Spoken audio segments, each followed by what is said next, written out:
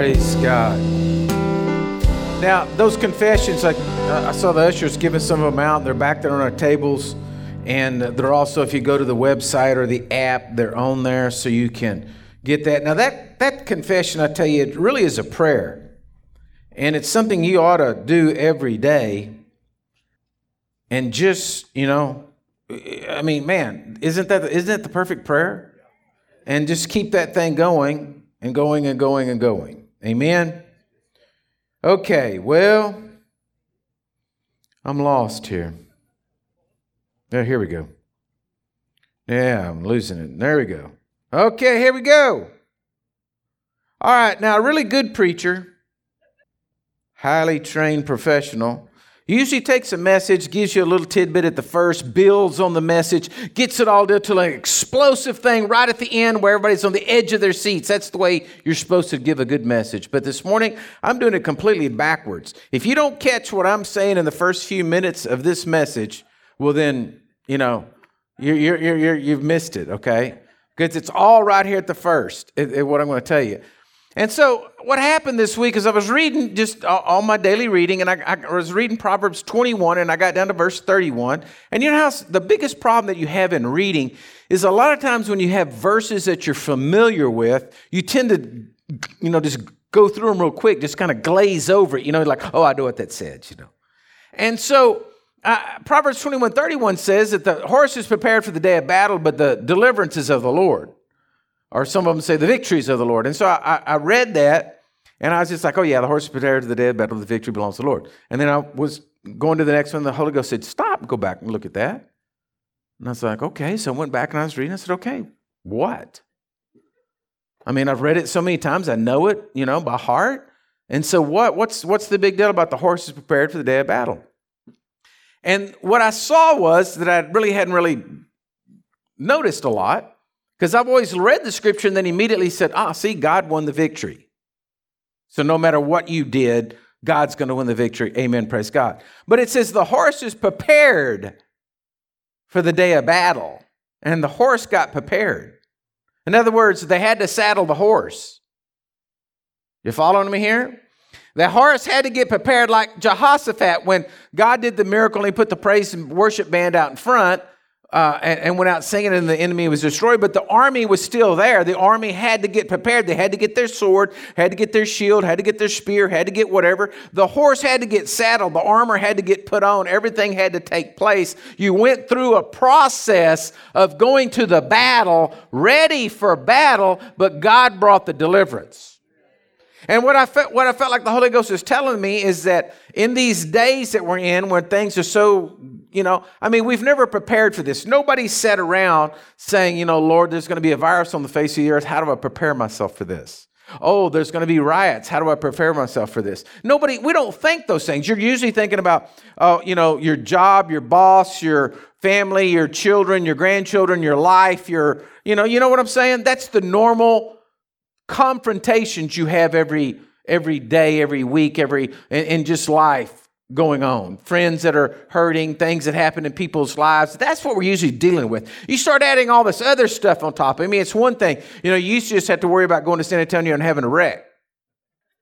Right? Now you go to San Antonio just to go shopping and do something. You got to worry about, are there any riots going on? Is anybody looting around there? Going to catch a deadly virus?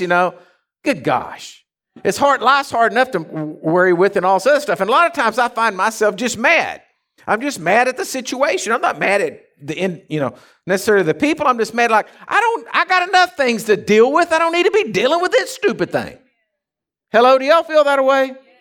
Okay. So in that, the Lord was saying there's some things that you need to do to talking to the church about preparing their horse. So I said, okay, so this is the first message. I don't know if this is a series, have no earthly idea. I'm just going to launch off with this, but I'm going to tell you everything right up front. Okay, the title of this message is What If? All right, we're going to deal with what if this morning. Playing the game of what if. Sitting around saying, well, what if this happens? Well, what if that happens? Well, what if what if, okay? That's what I'm dealing with today. Is getting you delivered from playing the game of what if, all right? Okay, the sentence, it's not really a sentence, but the piece of a sentence, what if, it leads you to despair right off the bat. What if always leads you to despair. Okay? So I started looking this up. I started trying to do a little English. You know, I always figured when I was going through high school and they were giving me English lessons, like, why am I taking English lessons? I mean, Lord, if I know how to speak, why are we talking about, I don't care that it's a preposition or a, adjective or a verb or a noun. It's English. Just speak. I mean, what's the big deal? And so I never could get into taking English. I had to take English, but, somebody was doing my work. So now I have to learn when I'm trying to teach y'all, I have to learn all these things. So what is a question? What? It's a question. Okay? What if is a question followed by a conditional word. All right, now this is, I got this out of, Webster's. Okay, what is what? The word what? It's a question. What? It's a question, right? Followed by a conditional word, if, meaning assumption or doubt or past experiences. You think about what you just said. When you say, what if we go broke? What if my, wife leaves me? What if I lose my job? What if I get the coronavirus? What if the rioters come? You start playing that game and saying what if and looking at that. If you're asking a question followed by an assumption of doubt based on your past experience. So what you're literally doing is spewing you're questioning God and spewing doubt and unbelief right out of your mouth when you start playing the game of what if. Oh, well, what if? Now, the only way I could find what if being used in a positive perspective would be if you were building a trailer and you said, okay, if we weld this 2-inch angle iron on here, what if it breaks? See, then that's just kind of like a neutral because you're just preparing because what if it happened, but you're still looking at something bad happening. You don't do the same thing, weld up a trailer, and then you say, oh, what if this thing turns to gold? Most of the time it has a negative connotation to it. When you say what if, it has a negative connotation to it. Now you could say, if it rains today, you'll get wet, which you're basing it on past experience. You were in the rain and got wet. So you could be using it kind of in this past, but in a positive sense, saying as a preparation to have an umbrella, but you're still assuming it's going to be bad. Okay? So what we need to do is we need to replace what if in our lives in the game the devil wants to play with you. Now, y'all are looking at me kind of funny. Do you not ever play what if? Huh? We need to replace the game of what if to the verbiage of when. When God moves, when we get the revelation, when the promise manifests, when our enemies are put down, when the victory becomes mine. No more what if, it's when. All of a sudden you just took yourself out of the realm of doubt and unbelief and you just put yourself into the realm of faith. Hello?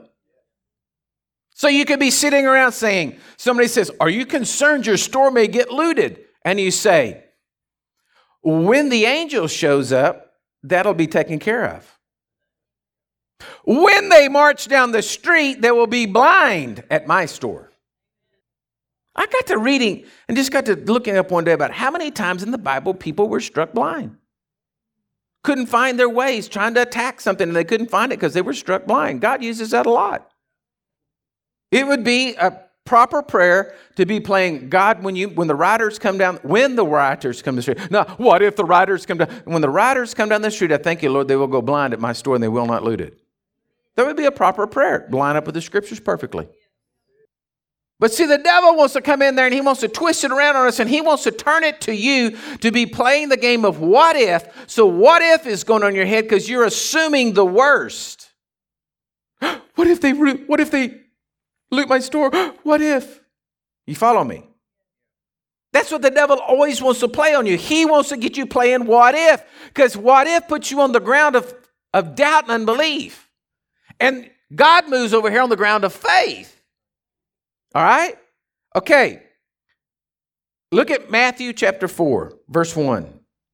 Look what the devil did to Jesus. Let me just show you that you are not immune from playing what if. None of us are immune from the what if tactics. The devil did it to Jesus Christ himself in Matthew chapter 4, verse 1. It says, Then Jesus was led up by the Spirit into the wilderness to be tempted by the devil. And when he had fasted 40 days and 40 nights, afterwards he was hungry. Now when the tempter came to him, he said, If you are the Son of God, command that these stones become bread. He said, if. He was questioning right there who Jesus was. I want to read this and we'll go into something a little different. But he answered and he said, It is written, man shall not live by bread alone, but every word that proceeds from the mouth of God. Then the devil took him up into the holy city, set him on the pinnacle of the temple, and said, If. Everybody say, if. You are the Son of God, throw yourself down, for it is written, He shall give His angels charge over you, and in their hand they shall bear you up, lest you dash your foot against a stone. And Jesus said to him, It's written again, You shall not tempt the Lord your God. And again the devil took him onto the exceeding high mountain, showed him all the kingdoms of the world, their glory, and he said to him, All these things I will give you, if you will fall down and worship me. You see this? 3 times. He's saying if. The devil is the king of if. When you start playing the game of if, you're just got over in his territory. You're playing his game. It's like trying to play on a pool table, and the pool table's slanted, and you're having to always shoot uphill, and he's shooting his downhill. I mean, he's got you playing his game. The minute you say if, you've got to change your verbiage into when. God moves. When I walk in victory. When the Holy Ghost shows up. When the revelation comes. You got to change it to when. You got to get yourself over into the area of faith. If you're going to prepare your horse for the day of battle, you've got to get into faith. And so that you've got to understand the tactics of the enemy. Look, he's not going to show up at your house, manifest outside with a pitchfork and his little hoof and clothes and, he ain't going to do that. He's going to attack you in the head. Do you hear what I'm saying? He's going to attack you in the head. You're going to get out there and say, oh, today's going to be a great day. And then all of a sudden there's a phone call. All of a sudden there's a text. All of a sudden there's an email. All of a sudden there's something to cause you to have, and then that he wants to get you to play the game of it. That's what he wants to do. What if I go pray for somebody and they don't get healed? What if I'm believing God and nothing happens? What if I go broke? What if, you see, that's what he wants to get you. He wants to get you in that place because he knows in that place, in that position, in those verbiage and in that war in your head, you will not have victory. And as long as he can keep you playing his game, you're going to be in despair. All right? So then Jesus said to Satan, away with you, for it is written, you shall worship the Lord your God, him only shall you serve. And the devil left him, and the angels came and ministered to him. 3 times the devil came to Jesus, 3 times he said if, and 3 times Jesus spoke the word of God back to him, and it was over with. There was no bloody battle, there was no bloody strength. It was just, are you going to believe that what God's promises to you are true, versus are you going to play the game of what if? Okay, doubt's the problem. So that's the point. We're going to have communion here in just a minute. And if you've been playing the game of what if, then I'm telling you need to repent for doubt and unbelief. End of the story. That's what the message is about today. Repenting for doubt and unbelief. All right, Mark 9:23. Jesus said, if you can believe, all things are possible to him that believes. Woo! If you can believe, all things are possible to him that believes. If you can get yourself into the realm of faith, if you can get yourself into the realm of when God moves, nothing's impossible to you. As long as you're playing what if, you're going to be defeated. And then the father of the child cried out with his tears, Lord, I believe, but help my unbelief. That needs to be some of our prayers this morning. Lord, help my unbelief. I sat this morning on my porch just looking over the hills and praying for all of y'all. And as I was praying, I was just thinking about how many times the devil has tricked me into playing the game of what if, when I should have just stopped and remembered all the times God has blessed me in life. God has pulled me out. God has done a miracle. God has done something. Why do we as human beings think that even after God's done so much for us that he's not going to do it again? Why do we do that? What's wrong with us? All of us, myself included, what is wrong with us? Sometimes I just cry out and say, what is the matter with me? How did you get me deceived over there? And I get so mad because the devil tricked me. I get to playing what if, and then I miss into despair, and then I'm just all down in the dumps and kicking the dirt and thinking, man, what is going on, God? What is that? And then all of a sudden I stop and say, what have I done? Why did I let myself get led down this trail? What am I doing? Shut up, devil. You lying, no good slewfoot. You fork-tongued sucker. You got me playing what if. No, when my God provides. And all of a sudden, I feel my whole environment around me change. I feel my spirit rising up. I feel myself going back and I'm like, what am I talking about? I'm the head, not the tail. I'm above and not beneath. What do you got me even thinking this kind of stupid stuff for? And I'm mad at myself because I fell into the trap. I fell into the trap of what if, instead of staying in faith and saying when God moves. If you're going to have your horse prepared for the day of battle, well, then you better be into the realms of when and the verbiage of when. Okay? You better get out of what if. I want y'all to recognize that today. That's the point of the whole message. Recognizing, don't play the game of what if. Get out of it. It's not going to lead you anywhere except into the pit of despair. Okay? James 1:5. Doubt makes us unstable. James 1:5 says, if any of you lack wisdom, let him ask of God, who gives to all liberally and without reproach, and it will be given to him. But let him ask in faith, not doubting, for he who doubts is like the waves of the sea, driven and tossed by the wind. For let that man suppose that he will receive anything from the Lord. He's double-minded man, unstable in all of his ways. Doubt makes you unstable. And what happens when you are unstable? You fall. I mean, come on. I see the world right now. It is crazy. There's all kinds of craziness going on in the world, and you can read all the headlines, and you can sit there all day long and read all the stuff and all the craziness going on, and all the this, that, and the other, and the riots and the looting and the things that we see that we know are wrong and taking place, and things with this and things with that, and things with this official and things with that official, and this and that and the other. You're right. And you can look at it and say, the world's in chaos. But then I have to stop and say, well, wait a minute, God, you formed this world and I'm in it. And no matter what goes on, I'm going to walk in victory. I may be discomforted at times, but I'm going to walk in victory. I'm going to get out of my, whatever the discomforting situation is, I'm going to go on to victory, because I go from victory to victory to victory. This is what the Word says. The Word says that if I was to, this river was to dry up, there's another river open up over here. Right? Elijah went down by the brook. The angels came, the ravens came and fed him, and then the brook dried up, and so he went to another place. You might have to move from place to place. I see a lot of Christians, they want to stay at the brook crying because it dried up. Praying, digging, speaking, commanding water to come up, commanding the things to rise. Why is your word working, Lord? I should be able to command water to come. Well, because he wanted you to go to the woman at Zarephath so you could help her. But we're not thinking about that. See, most of the time our world all revolves around what we want and how we want it and how we want it to come. And we forget that we're servants of the Most High God to do His bidding.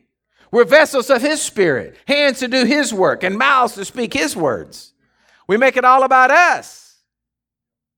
Sorry. It's a great message today preaching on communion, because y'all can come up here. You can repent for getting mad at me, and you can repent for everything else, man. It's great. We're going to have communion. Everything's going to be okay.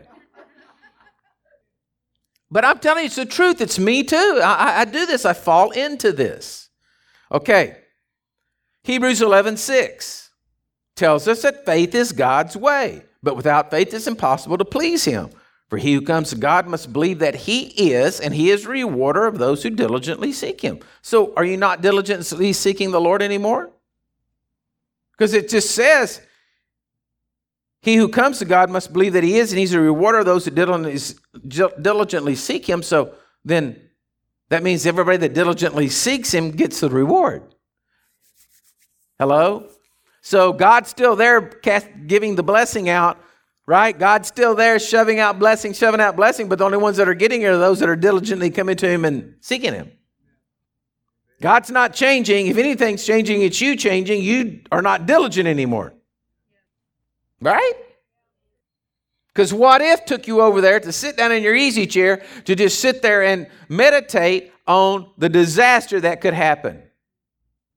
Or how bad things are, how bad your situation is, or oh, woe is me. Now let me give you these three things.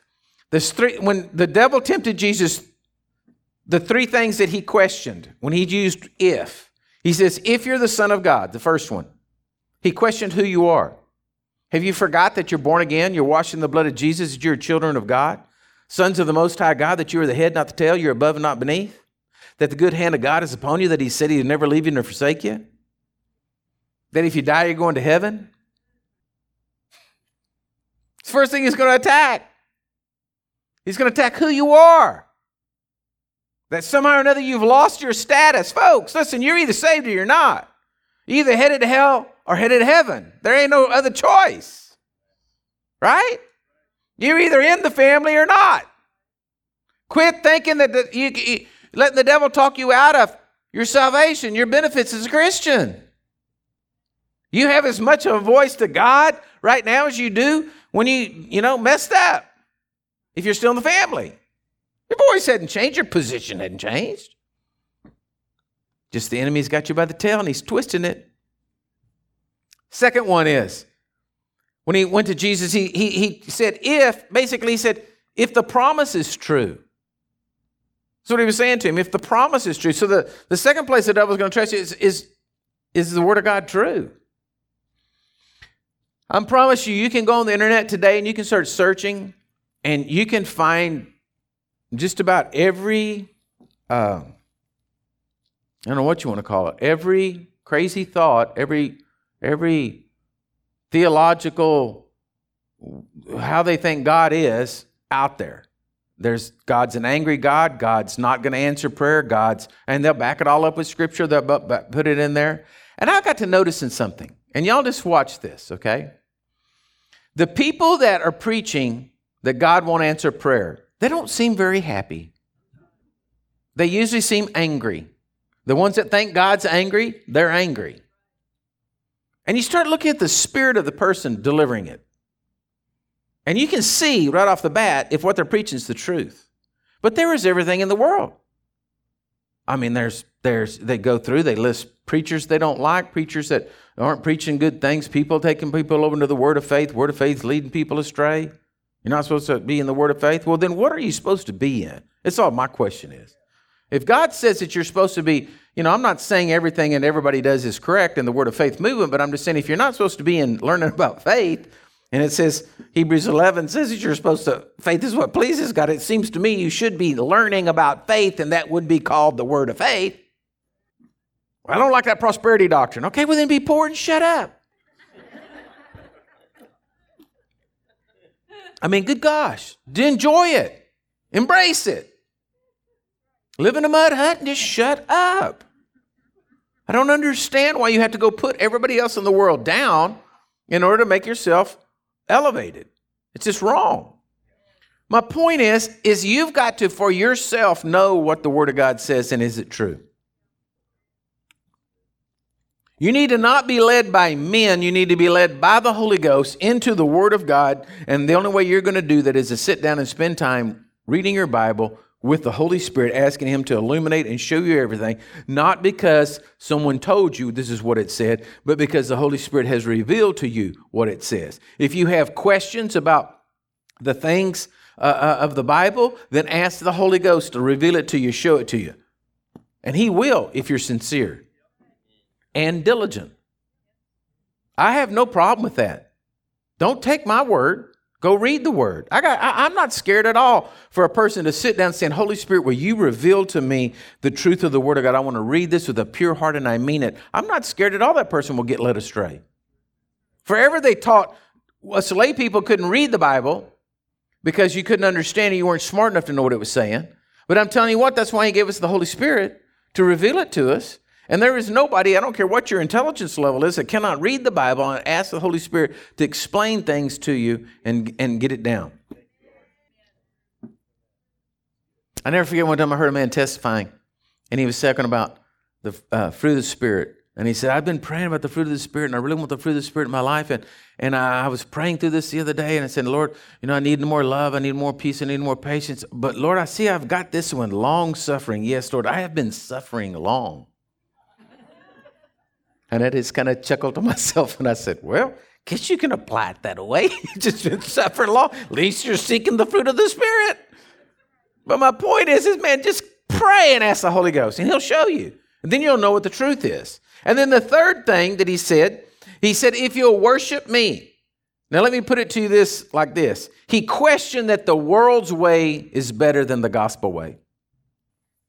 He questioned that the world's way is better than the gospel way. And we all get challenged with that. We want to take matters into our own hands. We look at people that are lying and cheating and twisting things around in the world, and we think that we might get ahead if we did it, step on somebody else to get ahead, whatever, however you look at it, that the world's got a better way, a world system's got a better way than we do. Bring justice with our fist, and we start putting down that God's way is better. So my point is, I don't want to worship the devil. I don't want to give place to him. Those are the three ways that he's going to attack you. The three ways that he's going to come into your life, and he's going to attack you in those three areas, okay? He's going to come there, and he's going to question. He's going to get you to question who you are. He's going to get you to question the truth of God's word. And then he's going to get you to question that the world's got a better system than God does. Are y'all with me? That's what happens when you play the game of what if. That's what he's going to do. It's going to come that way. If he's going to use those tactics on Jesus, he's going to use those tactics on you. That's the way he's going to do it. I was thinking about this the other day, how that 100 years ago, I would think that every young man raised by his father would have been taught to track animals because that's what you got to eat, right? I'm talking about out here in the woods, right? You would have been taught all the tracking skills. The father would have taught his son, look, here is, look, here's the footprints. Here's where they're coming to water. Look, here's where they're eating. Here's where they're, all these things would have been taught the son so that he could have provided food for his family when he grew up. But nowadays, we don't do that. All you got to do is have enough tracking sense to find a HEB or something, Try not to get run over by somebody with their basket, and that's all we're doing. That's our tracking skills, trying to find it. Right? I mean, think about it. We put signs that direct you to where it is. So anyway, and so we lost that skill of being able to look at things and assess things and to track. But if we stop and take this message this morning and back up and look at tracking the devil and him getting us off. Starting to use this message as becoming aware of signs that we're seeing. Whoa, wait a minute. That's a devil footprint right there. He's trying to slip in here. Start catching it immediately when it comes to our minds. Oh, no. Yes, are you trying to slip in there? I see the signs. I see what's going on. I'm tracking you. I know what's taking place. You're not going to get me. You ain't going to go down that road. Well, then all of a sudden, you start catching it quicker, and you start putting an end to it before it has time to mess with you. Right? Okay. So this is the good part to make you feel a little bit better. Okay. I want to show you somebody in the Bible who blew it. So 1 Kings 18, the story of Elijah here. 1 Kings 18:38. I'm just going to go through it. You go read the whole chapter if you want to get it all, because I don't want to take up too much time reading the whole thing. It's a great story, one of my favorites. So Elijah's going, he's having a standoff with the prophets of Baal. They're up on Mount Carmel. He's made an altar. He's about to sacrifice the altar to the Lord. And so Elijah prays, and he says, "And the fire of the Lord fell and consumed the burnt sacrifice, the wood, the stones, the dust, and it licked up the water that was on the trench. Now when all the people saw it, they fell on their faces, and they said, 'The Lord, He is God. The Lord, He is God.'" So in other words, he brought revival in that moment, in that second through the miracle. He literally called fire down from heaven. It consumed the altar. I mean, that's a pretty big deal, wouldn't you think? Right? That's pretty big deal. You just turned the whole hearts of the nation to all the prophets of Baal were there. They had killed them all. They put an end to it. In other words, all the devil worship got put down. All God got exalted. Everything got brought back up. You would have thought Elijah had been standing there all puffed up like, "Whoa, I am the man of God. Don't mess with me." All right? So that wasn't quite enough. Verse 41, I'm still in 1 Kings 18:41. There'd been a drought on the land. Elijah walks to the top of the hill and he says, "I hear the sound of abundance of rain." He knelt down, he prayed, he told the young man, "Go up and look." He said, went 7 times up on the hill, and finally he said, "There's a cloud about the size of a man's hand up there." Elijah said, "It's done." Looked at Ahab, the wicked king, says, "I'm going to tell you what, it's going to rain before you can get to the house." It started to rain. Second big miracle. Huge miracle. Huge miracle taking place. It's called fire down from heaven. Now he's broken the drought. Third one happens in verse 46. It says, "Then the hand of the Lord came upon Elijah, and he girded up his loins and ran ahead of Ahab to the entrance of Jezreel." Ahab was in a chariot. Supernatural anointing came on Elijah. He took his man skirt. I don't know what you do. Whip that thing up in there. He got both his legs out. And then by the Spirit of God, just took off running faster than the horses and the chariots. Third miracle, supernatural event taking place in this man's life. You would have thought he'd have been swelled up, man. He'd have just been like, he is the prophet of prophets, right? So look in chapter 19, 1 Kings 19:1. "So Ahab told Jezebel all that Elijah had done, and how he had executed all the prophets of the sword. And then Jezebel sent a messenger." She sent a messenger. She didn't go do it herself. She sent a messenger to Elijah saying, "So let the gods do to me and more also, if you do not make your life as one of the life of one of them by tomorrow about this time." And when he saw that, he arose, he ran for his life. He went to Beersheba, which belongs to Judah, and left his servant there. What happened?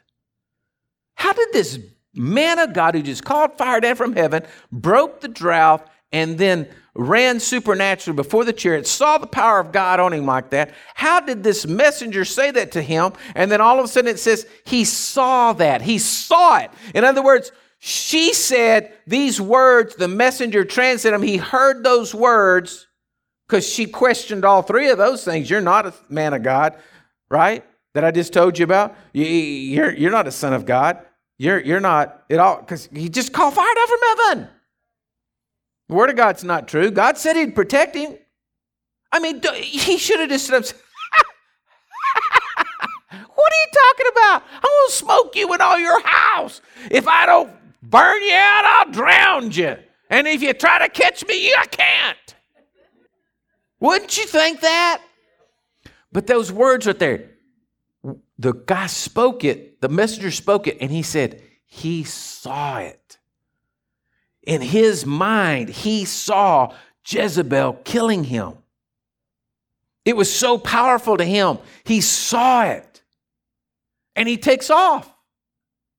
He took off all the time. He had the power of God with him. He had what he needed with him, but he left and he ran. Folks, listen to me. We've done it too. I'm giving you an example. We've done it too. You've been standing there with the ability to believe God. You've been standing there with the God with you because he said he's always going to be with you. He's never going to leave you nor forsake you. But your emotions got involved. Your soul got involved. You got tired. You got whatever. You got weary. You got down. You forgot about God. You just didn't feel. You didn't feel it. Somebody said the other day that they were tested, that they tested positive for the coronavirus, and they were saying that their symptoms were they've had a headache and they just felt tired. That's all they had for a couple of weeks. I said, well, if that's the symptoms, I probably have had that for the last 6 months. A headache and being tired, I mean, goodness. But my point is, you get down, you get this, just because of the physical, just the heat, just the whatever. You just hear the news that it's supposed to be triple digits next week. And you say, I'm tired. Hello? Come on. You just sit there and say, oh, God, I don't want to go. Everything looks bad. Everything's depressing. It's going to be triple digits. All you can see is 100, 101, 100. And somebody says, ours is going to be 106, And then it's like fishing. Ours is going to be 110. Oh, it's all bigger out there, Just keep getting bigger and bigger. Hello? Until we see it. We see ourselves sweating. We see ourselves down on our hands and knees. See ourselves, I can't get it in, boy. Oh, God. And he hadn't even got out there in the heat yet. Because you see it. The word comes to you. It gets in you. It starts going around. You've been playing what if, and then it's all built up, and it's all out of proportion, and this is all crazy. And nothing has happened. So Elijah, he ran, and then he takes the other servant, the servant that was with him, that was could have been a good servant. He leaves him, so I don't just go on. I can't do it no more. And if you go read the whole story, he goes and calls under a cedar tree. Well, give me a break, Couldn't have found someplace better than that. And he starts praying, God, just let me die. Just let me die like all my brothers. There's no one left on the earth but me. Goes up to the mountain. God shows up. Rocks are flying everywhere. Tornadoes are going everywhere. Fires everywhere. And he's saying, to God, who's doing all of that? There's nobody living. Nothing good's going to happen anymore. The whole mountain's getting torn up by the power of God. You see how far you can go? You see how far the devil can deceive you? He's standing there while miracles are taking place and still can't see the hand of God. Because the devil exploited his weakness. There was something inside of Elijah that was a weakness that he felt alone. Because when God showed up on the mountain, he told Elijah, he says, man, I don't know what you're talking about. I got 5,000 other prophets that I've had protected. You're not the only one. There's 5,000 other people. Sometimes the devil wants to convince you the last Christian on earth. You're the only one trying to stand in faith. No one has ever walked my road. Really? Really? Come on now. That's what the devil's doing to you. It's the game of what if. He's trying to get you into the pit of despair. And Elijah, this great prophet who called fire down from heaven, broke the drought and had the supernatural event of a running like that all on him. He fell for it. So I'm just telling you, we're not immune. But we got the power of the Holy Ghost. And we got the blood of Jesus. And we stand in a better place, spiritual position than he did.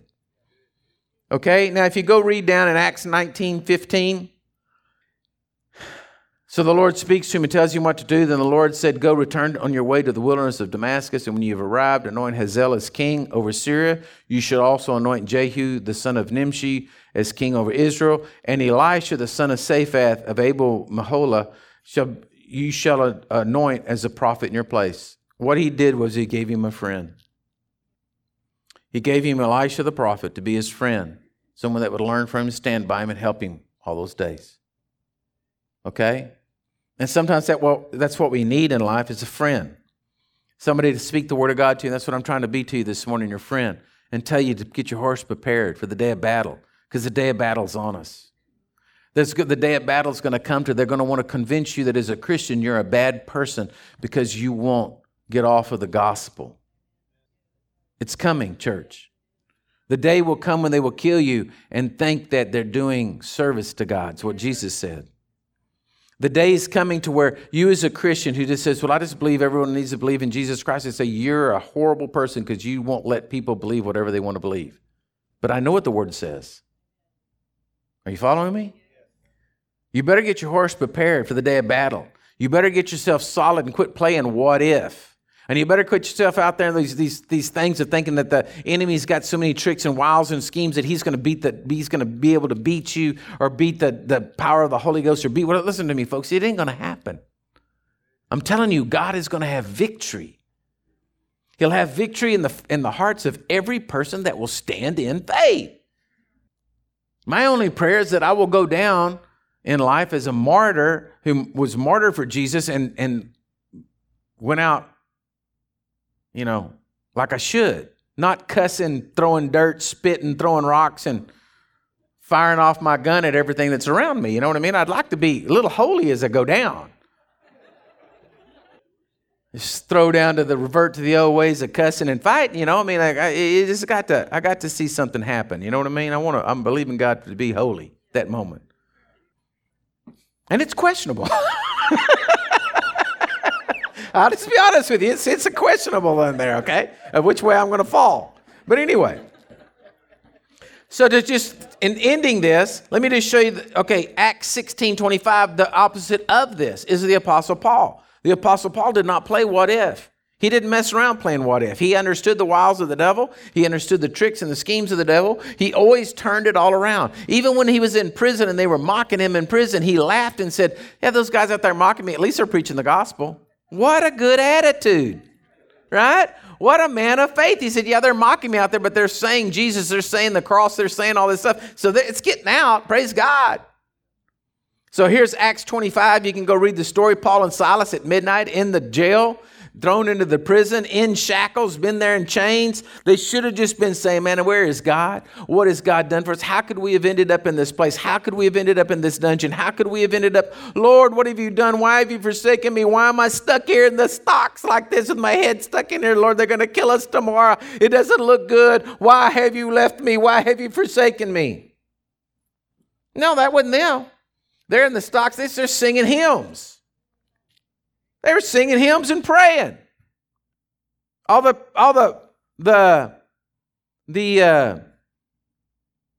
people in prison there in their cells were listening to what was going on. There they are, stuck in the stocks, praying, worshiping God. And then there was suddenly a sound, earthquake, shakes it, all the doors pop open. Jailer runs in.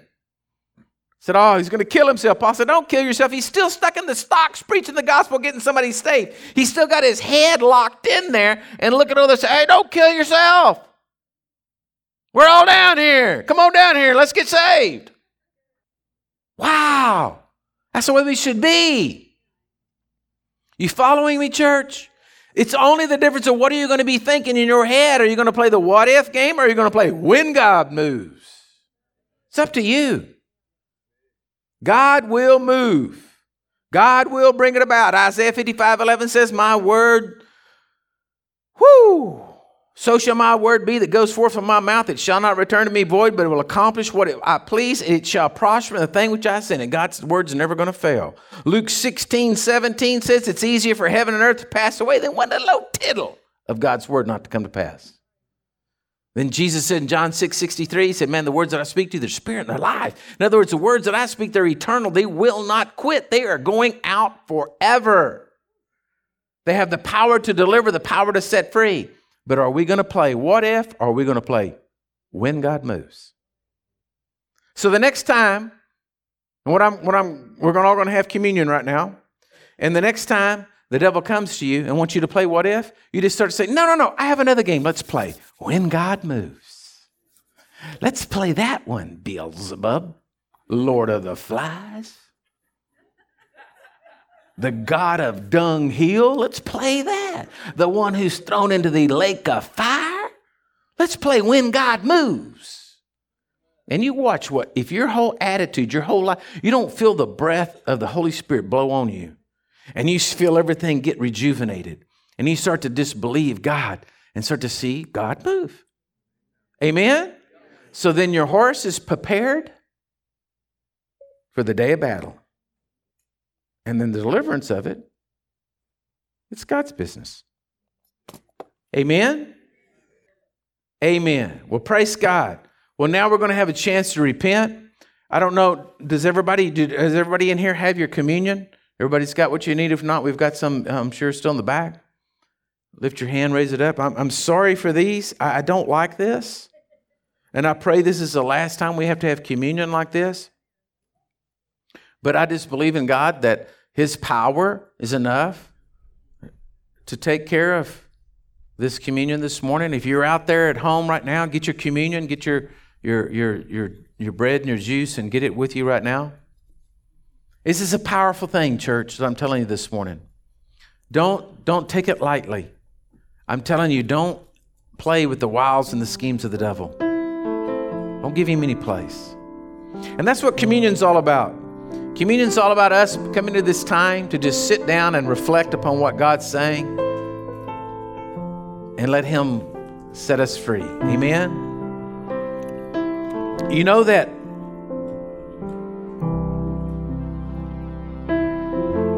Jesus had this communion so that it could be a perpetual thing.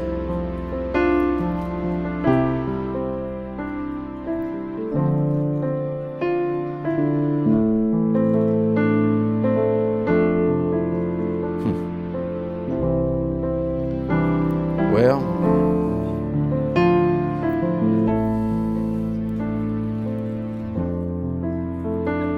I've never had to get my knife out for communion, but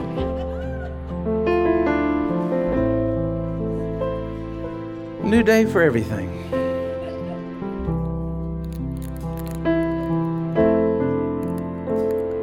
So if you fought that little plastic off and got your communion, your wafer,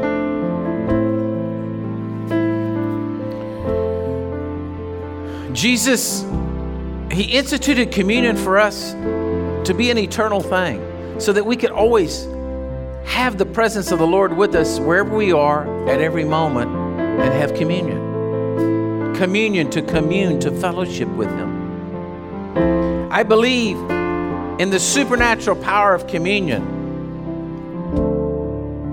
that by faith right now, the Spirit of God touches each and every one of our hearts.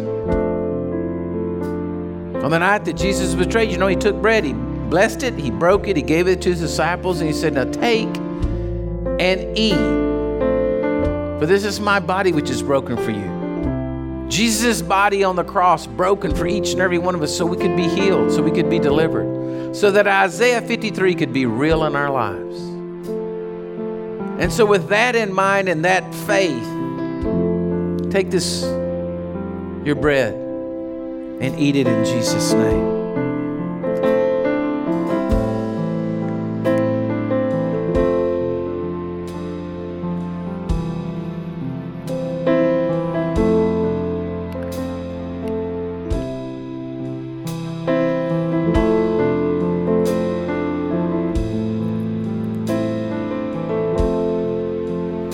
And then afterwards, he took the cup.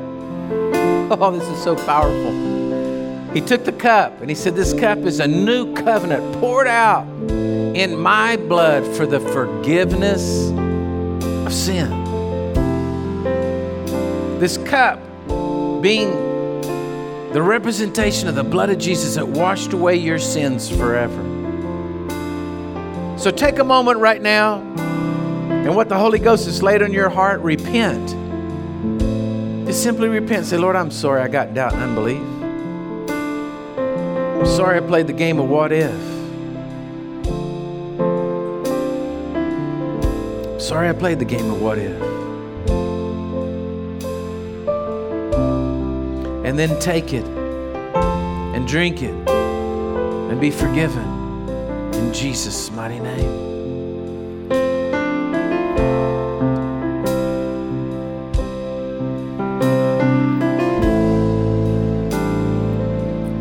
Now stand if you would, church.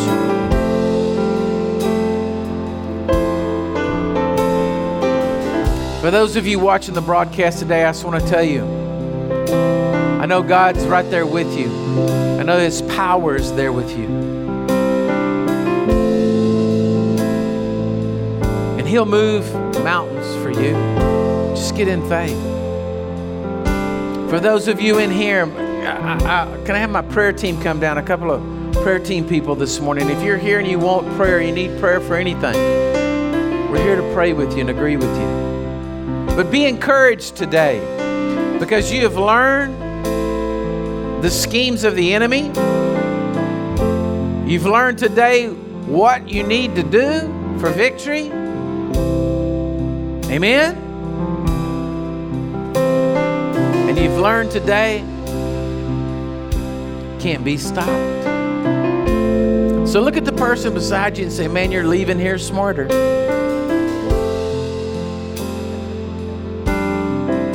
So, Father, I just declare right now over this congregation that, Lord, they are blessed. Your hand is upon them. We understand the wiles and the schemes of the enemy today, and we're not going to play what if.